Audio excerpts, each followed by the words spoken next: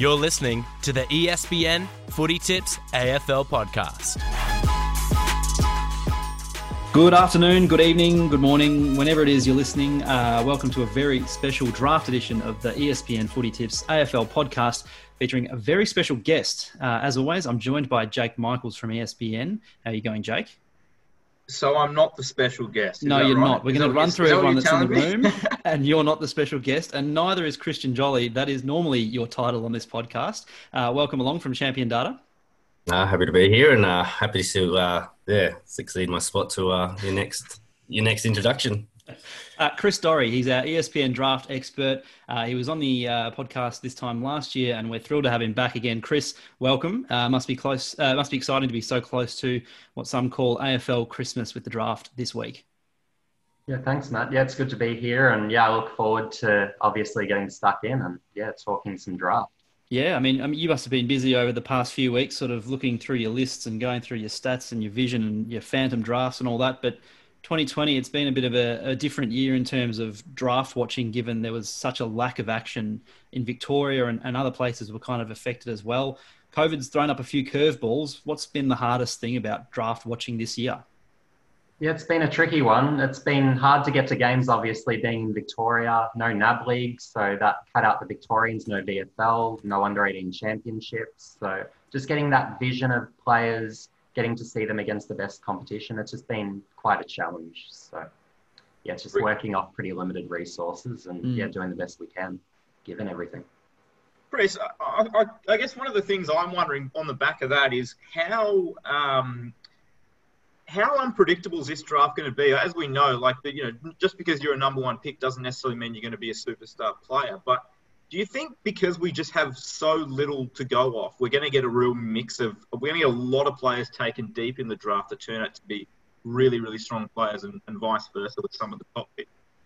I think there's definite potential for that. I'm seeing the second round as potentially having quite a number of more misses than usual, just because we've had all those Victorians that have missed that time, and even possibly later in the first round. And then later on, maybe we've got some Victorians that maybe a club's really scouted particularly well. But just again, without those Victorians, you're really guessing off 2019 form. And you've got guys who have grown, guys who have had football development that we just haven't seen. So particularly with the Victorians, it's a lot of guesswork. And usually that's just about 50% of the draft. So it's a bit of a challenge. And what about mature age recruits? Do you think we're going to see a few more of them, this year and then into next year? Yeah, so there are a few mature age recruits in the mix, but it's been tricky. No VFL, we've had the Sandful, we've had the Waffle, so that's been a help. There's a few, particularly in the Sandful, that could come into the mix in the draft. But we'll have some that'll potentially come in, maybe those that missed this year, maybe the mid-season draft or the pre-season supplementary period. They might have a chance, so that's something to watch out for too. And maybe clubs leave open maybe a list spot or two as well to enable those additions as well. The thing I'm really interested in, and Christian, you might want to jump in here as well, like you've watched a bit of his footy, but the potential number one pick isn't going to go to the team that has the number one draft selection, because it seems that Jamarra Ugle-Hagan, who's the consensus number one pick around the place, if Adelaide with their first pick do bid on him, the bid's going to get matched by the Bulldogs because he's an academy player with them. Is this a bizarre sort of thing that we're seeing, that there's going to be more and more players that are really talented players who are part of these sorts of pathways, that means that the teams that have the first pick and therefore need the most help aren't going to be able to secure these sorts of players? Like, how good is he? And is it a shame that he can't go to Adelaide?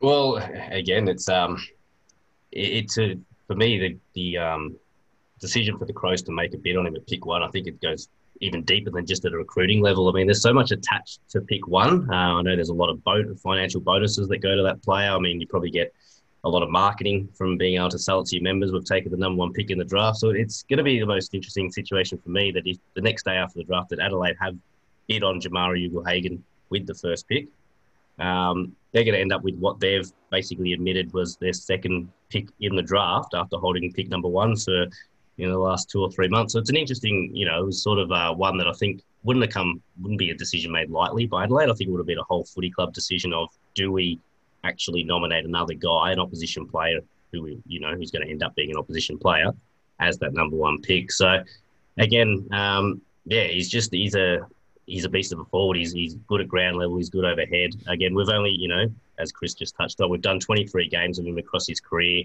Only one game this season, so only one game where he's, been properly in his draft age, and that was just a trial game where he, had 9 touches and probably only played about 50%. But again, from his 22 other games where he's been an underage player, he's done everything, and he's always, come up as an elite forward in our system. Chris, talk Can me I through just say, I think you're spot on with that. If you hold the number 1 pick, and it does have so much prestige going right back, but you should, the player you pick, you cannot have that matched. If you hold the number 1 pick, you should get to take whoever you want in the country. That is your right of having the number 1 pick, because there's so much. The number 1 pick is held in such a higher regard than the number 2 pick, and obviously further down. Why do you not really get the benefit of having earned that number 1 pick to be able to take the player that you want to take? So you'd leave it up to the picks. There'll actually be a peel back with that as well. So with the next gen academies, we'll find it sort of phased out where we won't actually have any of those first rounders anymore that can be matched. It'll be, I believe it's the 3rd round onwards in a few years' time that we'll have where they're the ones that can actually be plugged into clubs, whereas those, I guess, top end ones. So I don't think we'll have a repeat of the Jamara situation. I think mostly just for funding reasons. So. Fascinating. Christian,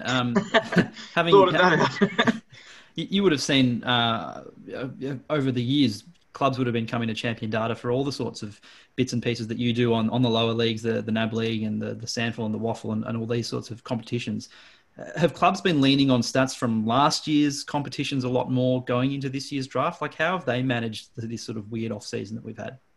Yeah, so again, something Chris brought up before, but I think you mentioned it's, almost the Christmas of for the recruiters. I think the champs is, that's their highlight of the year. That's where a lot of make or break decisions are made. They start to put players on their radar. They really start to rate players there. I think just missing those championships is probably going to be the biggest thing that the recruiters missed. Again, there was trial matches played in February or March in NAB League that a few recruiters might have gone down to watch. All of a sudden, they became hot property in September, October, when we realised they were the only games that were going to be coded for the kids. So, again, trial games that, people would have just paid a little bit of attention to find someone, a diamond in the rough were actually being used. Again, that was the only time we saw Hugo Hagen play officially this year was a trial match for Oakley. So, recruiters would have had definitely a tough season. I know there would have been, industry-wide sort of stood down and roles, changing mid-season and things like that. So it will be a bit of a scramble at this time of year.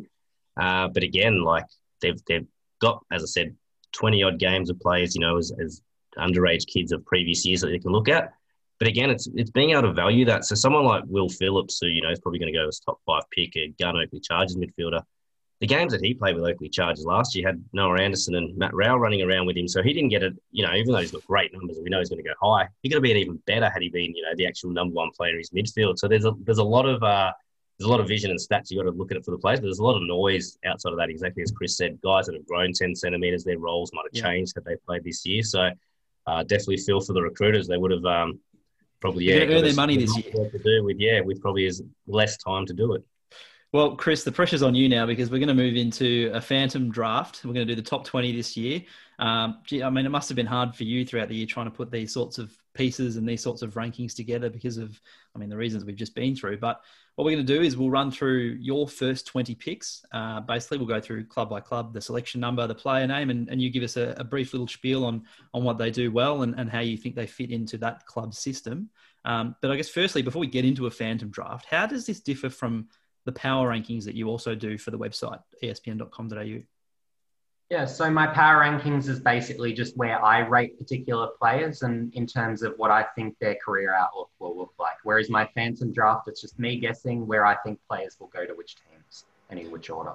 Excellent. All right. Well, without further ado, let's, I guess, start with pick 1. Are you going to do the Christian Jolly way and just bid on someone else, or are you going to bid on Jamara? Yeah, so I believe there will be a bid on Jamara pick 1. So, I think we'll be following the script there. So all right. I think that's just pretty unavoidable where most recruiters are pretty well in consensus that Jamara is the guy. So, it's pretty hard to pass on him. Just his aerial assault's just incredible in the air. Once he's launched, if he's going to drop it, he'll drop it. But there's just no way to spoil it. So he's just incredible. Best inside 50 target I've seen in the junior ranks in my 12 years covering the draft. Can he come in and have an immediate impact at AFL level? There's that potential. It is hard with key forwards to, I guess, immediately impact, but I would be expecting round one he would be probably that choice, and I'd be pairing him with Norton personally and probably dropping Bruce. Yeah, well, there's definitely that forward line for him. And he's built a little bit differently to the other, you still got to talk about how long, and you look at other previous number one picks, like Paddy McCartan and Tom Boyd, they were really, really big boys, top heavy, and probably took a while. He's taller and he's good in the air, but he hasn't got that huge body. So again, it probably looks like he might be able to find his game a bit earlier than some of the bigger boys. All right, pick 2. Yep, so pick 2, I'm expecting Adelaide, they might go with Logan McDonald. It is a bit of a toss-up. Maybe they still go with Phil Thorpe, but I'm tipping Logan McDonald as of now. So and how we'll does see he if fit that into... stays that way. But yeah, so Logan McDonald, key forward, he's just been incredible in the waffle, was leading the goal kicking for much of the year, came probably 3rd or 4th in the end, and waffle team of the year. That's never happened, let alone for a key forward. So he's had a great year. And he'd be someone, if I was in that position too, I'd be making that very same choice. Excellent. Pretty clear the Crows need a key forward, so Tex I need a few things. isn't going to be doing it for much longer. Yeah, they just have to be hoping. Maybe they've got Fogarty, maybe Himmelberg, maybe one or the other come good. But at this stage, it's still probably a bit early to say definitively that either will come good. So, moving down the board, pick 3. Yep, so North Melbourne, I think they might go with Riley Thilthorpe. There's a chance maybe they go Elijah Hollands, but I think they'll be going with the big, where I think just having that key forward, he can play ruck, maybe is that Goldstein successor eventually. So he gives you those options, and it seems like with Hollands as well, having suffered the season-ending injury, I think probably the safer bet is probably Thilthorpe, because you've got the 2 years of Sandful play behind him, where he's performed really well. So does that mean that Hollands goes next at pick 4? Are we up to? So we've got Sydney. So I actually think they might go with Denver Granger Barras. So key defender. So he's been pretty closely linked. So I think that selection will remain pretty firm. I think that will be the direction they'll go in. One of the great names too on the draft board. I think their defense is probably just a bit short of real quality. So I think that's the way they'll go, which is different to my power rankings, but they're different things. Moving on. Granger Barras, another one. Number one in the waffle this year for intercepts per game. So playing amongst men and already sort of dominating a certain stat. So you know exactly what you're getting with a very reliable key defender that can find the footy. Yeah, and also being 195 centimetres, having that 1 quarter against Logan McDonald, I think that's what solidified him there. But moving on, Hawthorn, I think they'll go with Will Phillips, will be the pick there. So he's that dominant midfielder in this draft. In my opinion, he was playing at a standard really equal to, if not greater than, a Noah Anderson last year in the finals. And I think he was on par with a Sarong, a Flanders. So he's really got that immediate game and round 1 ready for mine. He's got the burst, ball winning, so he'll be a good mid. Excellent. Port have pick 7, I think, at this point. So next up, we've actually got Gold Coast, so pick 6. So I'm tipping Elijah Hollands will go there. So it is a bit of a fall. He could potentially go to Hawthorn with that pick 5, but I'm tipping that he'll drop to Gold Coast at this stage. So he's a very versatile player, high impact per possession, can play forward, can play mid. So he gives you options, but I think he'll start his career probably as a forward. And he had injuries throughout the year, hasn't he? Yeah, so went down with the ACLs, so out for the season. So will he be able to play early on? And that's why I think he might drop to here, where it's just a bit of a risk taking him pick 1 or pick 2. Right. If not for the injury, maybe he might have gone pick 2 potentially, even pick 1. But he would have been one of those top players. But look, being still the top sort of 5 or so pick is still really a great outcome for him. And the next selection? Yep, so I'm tipping Essendon. They'll go with Finlay McRae. So I think Essendon are just lacking that outside midfielder, that outside class. So I think that's a missing component for them. So I think he might be that pick. So brother of Jack, I think he's a bit more advanced for the same age. He's a bit shorter, but skills better on both sides. So had the season gone ahead this year, who knows how he would have developed. That would have been interesting, obviously, being another Oakley boy. So, Well, if he's as close as being as good as his brother, he'll be a good pickup for the and Bombers. that's phenomenal. And look, he is those 5 centimeters shorter, so that is the disclaimer. But yeah, I think he'll be a terrific mid at the next level. So Essendon have 2 more of the next picks, so they're in good fortune here. I think they'll actually only be taking 1 key position player around this spot, having taken Jones last year and then having 2 that they can actually pick up later in the draft. So I think just getting 4 in 3 years is probably enough in terms of tools. So I think they'll also take Archie Perkins. So good forward, can play potentially through the mid. That's the hope that he might develop that, but really strong mark, has good skills, got the speed. He really takes on the game with vigor. So he's someone that I think Essendon might like. Next selection, pick 9, Essendon. So I think they'll take Zach Reid. So for me, that's a bit of a toss-up. Is it a Reid? Is it maybe a Cox? So, but I think probably Reid, where, look, he can play a bit of ruck, but I think just as a key defender, is a pretty solid key defender. Ruck height, so that makes him intriguing. Excellent skills. So, yeah, he's highly touted, and yeah, I think probably Essendon. Are you finding, Chris, that as the years go by, that you're finding guys that are ruck height, these sort of 200 centimetre players who are just really, really good with their skills, and this has sort of just developed in the last 5 to 10 years, that there are blokes this big, this good with the footy in hand? Yeah, I'm seeing a transition where we're seeing in the midfield, you've got the traditional key position heights and basically your traditional ruck heights. Well, they can be key position players. And it really feels like it's a developing small man skills, a bit like an NBA where you've got, I guess, all those guard skill types who can dribble and all that, dribble, pass, shoot. Well, I think it's a bit similar in the AFL as well, where we're seeing more of those guys where they're taller, but they've got the ground level skills, can use the ball.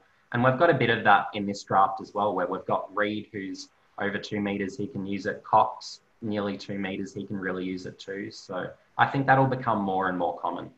I feel like it changed quite a few years ago with probably starting from the midfielders, like the big, tall midfielders, whether it was Fife or Cripps or Bontempelli. You know, there's so many big, tall midfielders now that it's almost meant that for ruckman, there's no excuse. Like, you've got to be good with the ball. You've got to be able to get down on your knees and pick the ball up. You've got to have good skills. You can't just be tap the ball and then jog away to the next ruck contest. You've got to be able to do more.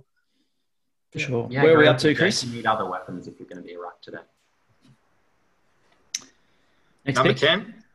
Yep, so next pick. So I believe Adelaide might place a bid on Braden Campbell as my tip at this stage. So Campbell, Sydney Academy, is probably the most skilled in this draft, I'd say. Has a booming kick, 55, 60 metres. Just beautiful user, but then he has the speed. He can play mid, forward. I speculate he could even go back if you wanted him to.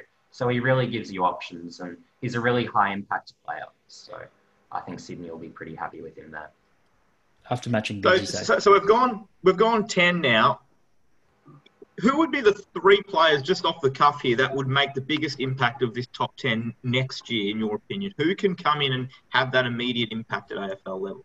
Sure. So Will Phillips would definitely be the one where I'd say year 1 ready. He can play right away. The other ones, harder to say. Maybe a Braden Campbell, just because he has that versatility, I think really helps him, where you don't have to play him as a mid. You can play him forward, you can play him back.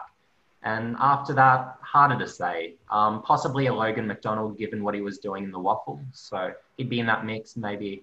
Yeah, I'd probably go McDonald, that next guy.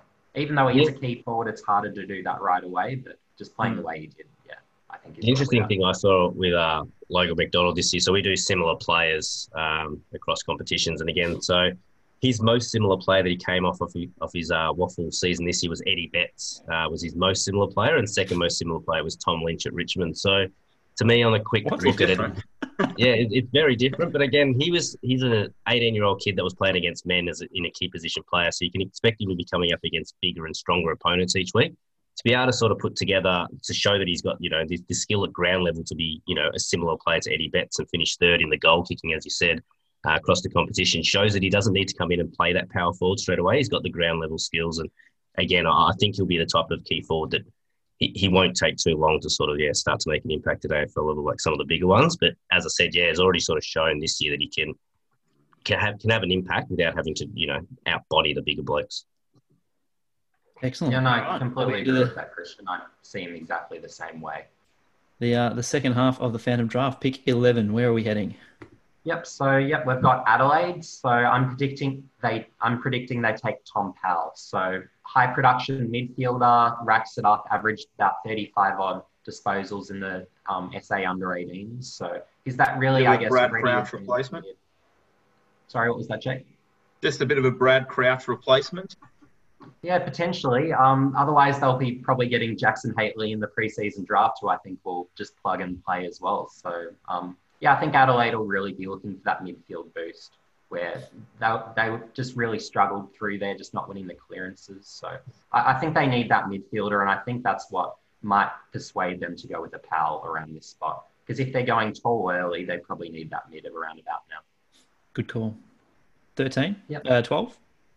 Yep. So next up, we have GWS, but I believe they'll be making a bid on Lachlan Jones from the Port Adelaide. So I think Port Adelaide will absolutely match that, because looking at what Jones was doing in the Sandpool this year, well, he was playing just in defence, really good ball user, but so strong, he's ready to go. He can play round one.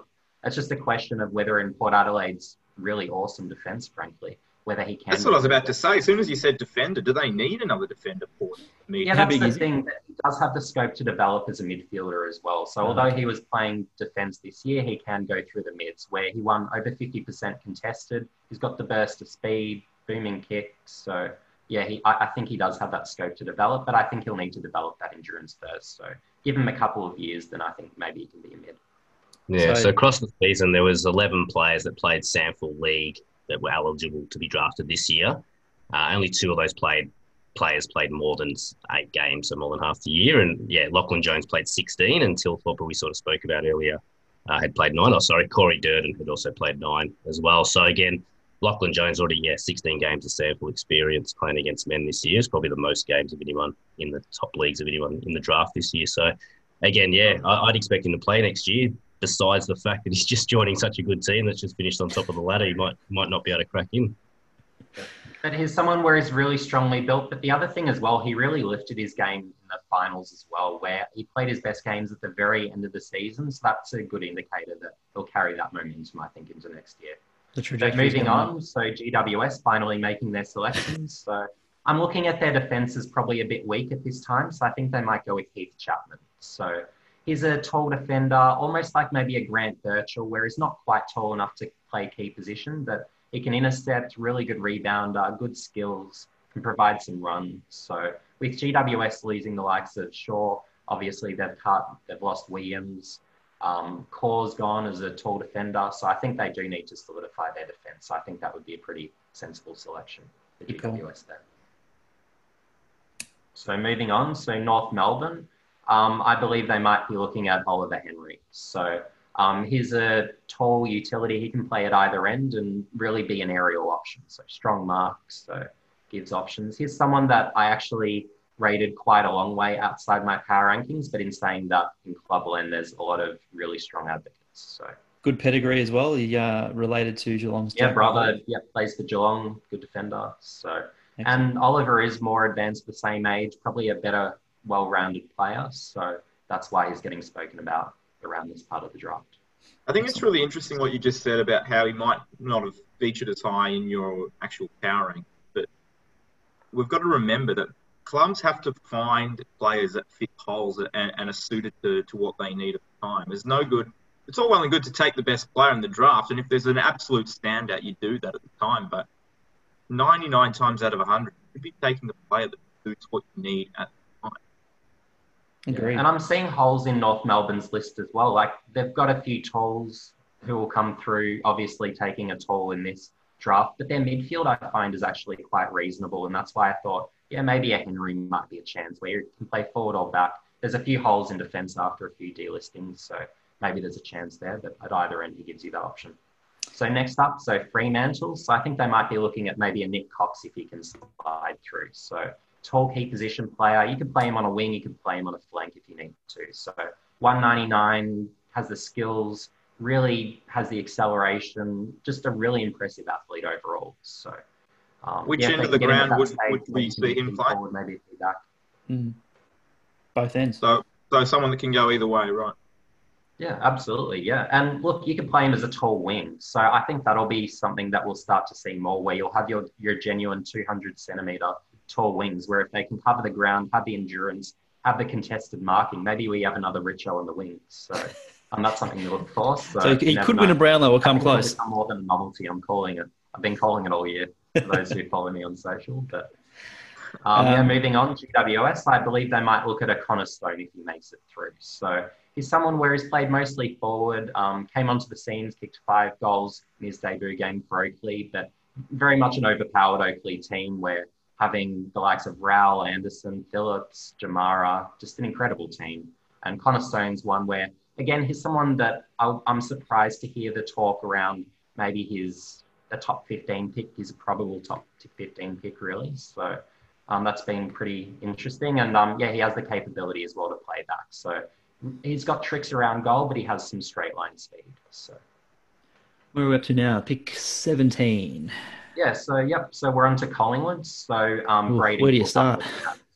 So they need a Stevenson replacement. The forward line for Collingwood's looking pretty bleak. So Cook can be a pretty instant replacement. He's someone where he was a later bloomer. He may have grown around 6 or 7 centimeters this year. So, and he averaged about 2 goals a game in the SA under-18s as well. So are we looking at a mid-sized forward here? Ground level, strong, very strong overhead, good athlete. Mid-sized forward? Mid-sized forward? Yeah, mid-sized forward, so about 189. So, and given he's grown so much this year, look, maybe he grows a little bit more. Maybe he's got another 4 centimeters in him for all we know. So that's something to watch. So, and we got 3 selections left. Yep. So next up, I'm tipping GWS, Tanner Brun. So he's one where I'm thinking this is probably the low end of his range, but it just feels like with the needs of some other selections, he might be one of the sliders in this draft. So he's one of the mids where he's missed a lot of time with injury, and that's really played against him. If he was healthy all last season, well, he might be a top 5 pick or pretty close to. So he's basically a goal-kicking midfielder, great skills, has the evasion, wins a high percentage contested. So there's a lot to like. So worth the punt at that pick, you think, for someone who hasn't shown much because of injury? Yeah, and he's someone where, look, he has the junior performances behind him. He's shone during the under-16s, but even last year he was kicking goals in I think he played about 2 or 3 games for Geelong in the NAB League last year. So, he's someone where, look, when he has played, he's been strong, but just obviously he's missed a lot of time. And then without this year, well, that's really hurt him too, I think. 19, the Pies again, I believe. Yeah, so I think Collingwood might be placing a bid here. So Blake Coleman from Brisbane's Academy. So he's a really good pressure forward.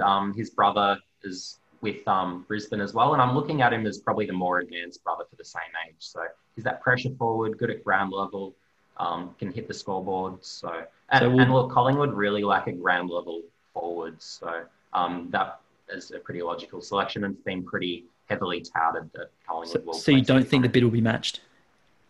No, sorry, I do believe the bid will be matched by Brisbane. Apologies. So just to confirm that. So yeah, Brisbane, I imagine, will want to match that. So yeah. And then I guess the Pies slide down to 20.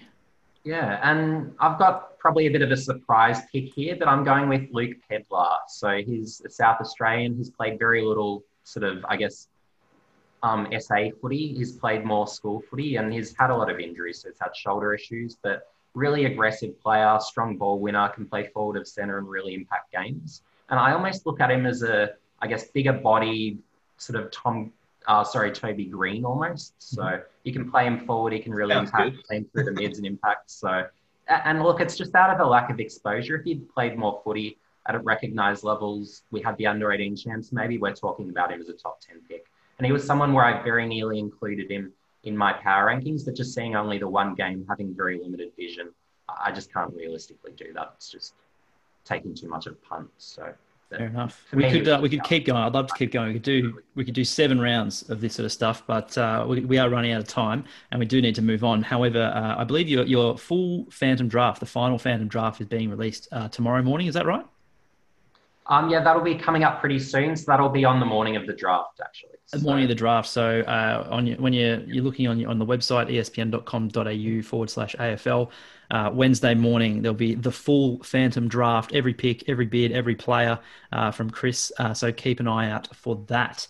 Christian, I mean, you've also watched a bit of this sort of footy over the last year or so. Any players that are outside that top 20 that have caught your eye and are worth looking at on draft night? I mean, there's a couple. I mean, yeah, it's pretty extensive in terms of, how many bids.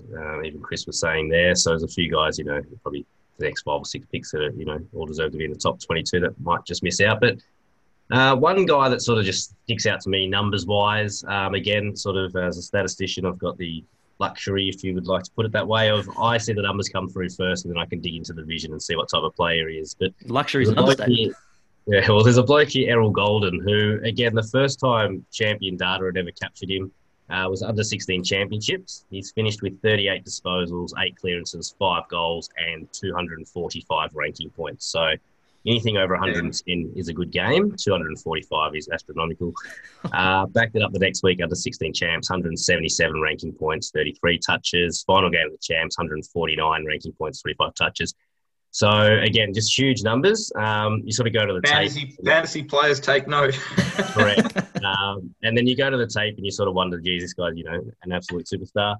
He's about 178 centimetres, I think, or not much taller if he is, and he's linked to Sydney's academy. So I'm sure he'll get drafted. He might go a bit later based on his size. But, again, in terms of just the numbers that wow you, he had the one for me this year. Another guy, Jack Carroll, who had really big numbers in the Waffle Colts. Could be a chance to go top 25, 30 as well. I'm sure Chris had him very close in the next couple of names. But, yeah, he's another one that just huge numbers, like 30, 35 touches nearly every time he played Waffle Colts. So, yeah, a few out there. Chris, I mean, I know there's been a lack of footy this year, but have there been any players that have really just sort of come from nowhere this year or over the past few months to sort of be right at the top of the pecking order?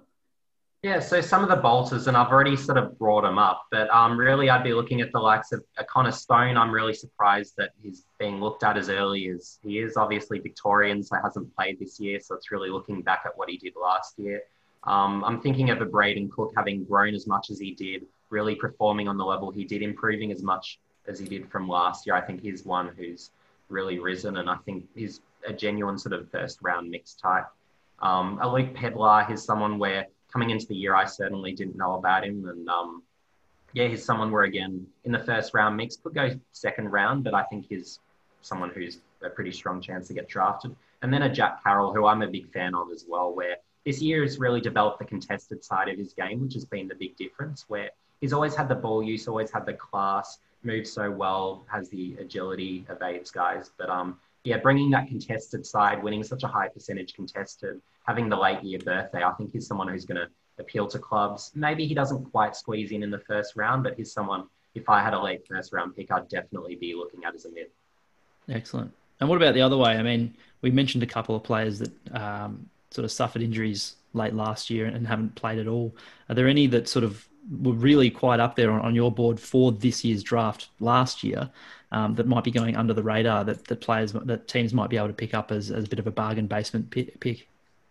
Yeah, so the one I'm probably looking at that more than anyone else has really dropped is probably Kane Baldwin, where he's someone who's done the 2 ACLs, which has been unfortunate. But had he not suffered the ACL this year, if he had a strong year, he's a possible first rounder, and he's someone where, look, maybe it's still a mid-draft chance, but I think he probably goes mid to late at this stage is probably the most realistic scenario to play out. We like I said before, we could sort of keep going through these lists for as long as we possibly could, but we do have to keep this show somewhat brief. Guys, if you are interested in Chris's power rankings or his phantom drafts that he's done so far, they are all on espn.com.au/AFL. And like we said, there's going to be another one released Wednesday morning, Wednesday of the draft. So if you need your fix and you need to know who your club's looking at and the sort of players that these kids are, that's the place to do it. Jake, you've written a piece for us today, and it was in the newsletter. Not without controversy, because it does involve the draft and number one draft picks. You tried to rank them, all of the draft picks since 2000, all the number one draft picks since 2000. And your number 3 caught my eye. I'm not going to reveal the number 1 because I think if you want to read it, again, espn.com.au/AFL. But number 3, who was that, and why did you select that player there? I selected that player because I think he probably already is the third best player from as a number one pick. It's Matt Rowell. We've obviously only seen him for very, very small body of work, 5 games. I can count them on my hand, on my one hand. 1, 2, 3. 4 games in a couple of minutes. But if you read the start of this, I make it clear that we're not just looking at back on her career, because some of these picks are very recent, whereas others have played for 2 decades. So we're looking more so at, well, a combination of what someone's done and also looking at what we're projecting from other players. So number one picks like Matt Rowell and Sam Walsh, I think it's pretty clear those guys are going to be really strong players and probably, let's be honest, have stronger careers than some of the other number one picks that were taken. But yeah, I think from what we've seen with Matt Rowell, as I said earlier in the show, I mean, I would be stunned if he didn't win a Brownlow medal in his career. He's an incredible footballer. It's rare that a player can go straight into the midfield and just dominate games as an 18-year-old, whether it's his ability to win the ball, his contested ball use, or kicking goals. We saw it all, and it was such a shame that he got injured, because who knows? He could have done the impossible and won the Brownlow in his first year. You never know. He was the third favourite, remember, before his injury. So the red hair does stand out. Bring on the abuse. I'm sure people won't like him being ranked that high, but I think in a decade or so, we'll probably look back and who knows, we might be making the case that he should be the number one on a list like that. Fair enough. Hey, one thing that stood out to me about that piece is only 2 of those players had won premierships. So only 2 of the top 1 draft picks had won a flag. Interesting, isn't it? Two premiership players. We won't reveal anyone. We know who won them. Tom Boyd won one in 2016, and Luke Hodge won a few at the Hawks. True. We're not revealing where they're ranked, though. And there's only one that's a Brownlow medalist, Adam Cooney. So it's not the be-all and end-all, is it? Number 1 draft picks, they're overrated. They always have been. They always will be. They're good to have, but you know what? I think there's been more players have success between 10 and 20 than sort of the top few picks in the last 15 years. So, yeah, lots of busts. A few busts. But the thing as well is, and I find this really interesting, is that Crows fans need not worry, because if it's going to follow the same pattern, if they don't have to worry about having the number 1 pick. Don't worry about it. They can have the number 1 and this number 2 pick in kind of. All right, guys, we're going to wrap it up. Like I said, espn.com.au got heaps of draft coverage. I spoke to Ben Ainsworth from the Gold Coast Suns about what's involved in actually having to move to go and play footy as an 18-year-old, or he was 17 at the time. So that was a really interesting one. That's going to be on the website tomorrow. Like I said, which is really interesting, because I think a lot of people just assume, oh, well, they just, you see them on draft night and then you see them round 1 if they're playing, and you don't realise what's happened in that period in between. It's quite fascinating. The connection that these guys have with their PlayStations, honestly, the one thing that everyone seems to mention when there's like, what do you need to have to go up there, is a PlayStation. So that's a good yarn, but that'll be out tomorrow. We're going to send out a newsletter. If you are subscribed, you can subscribe again on the website if you need to.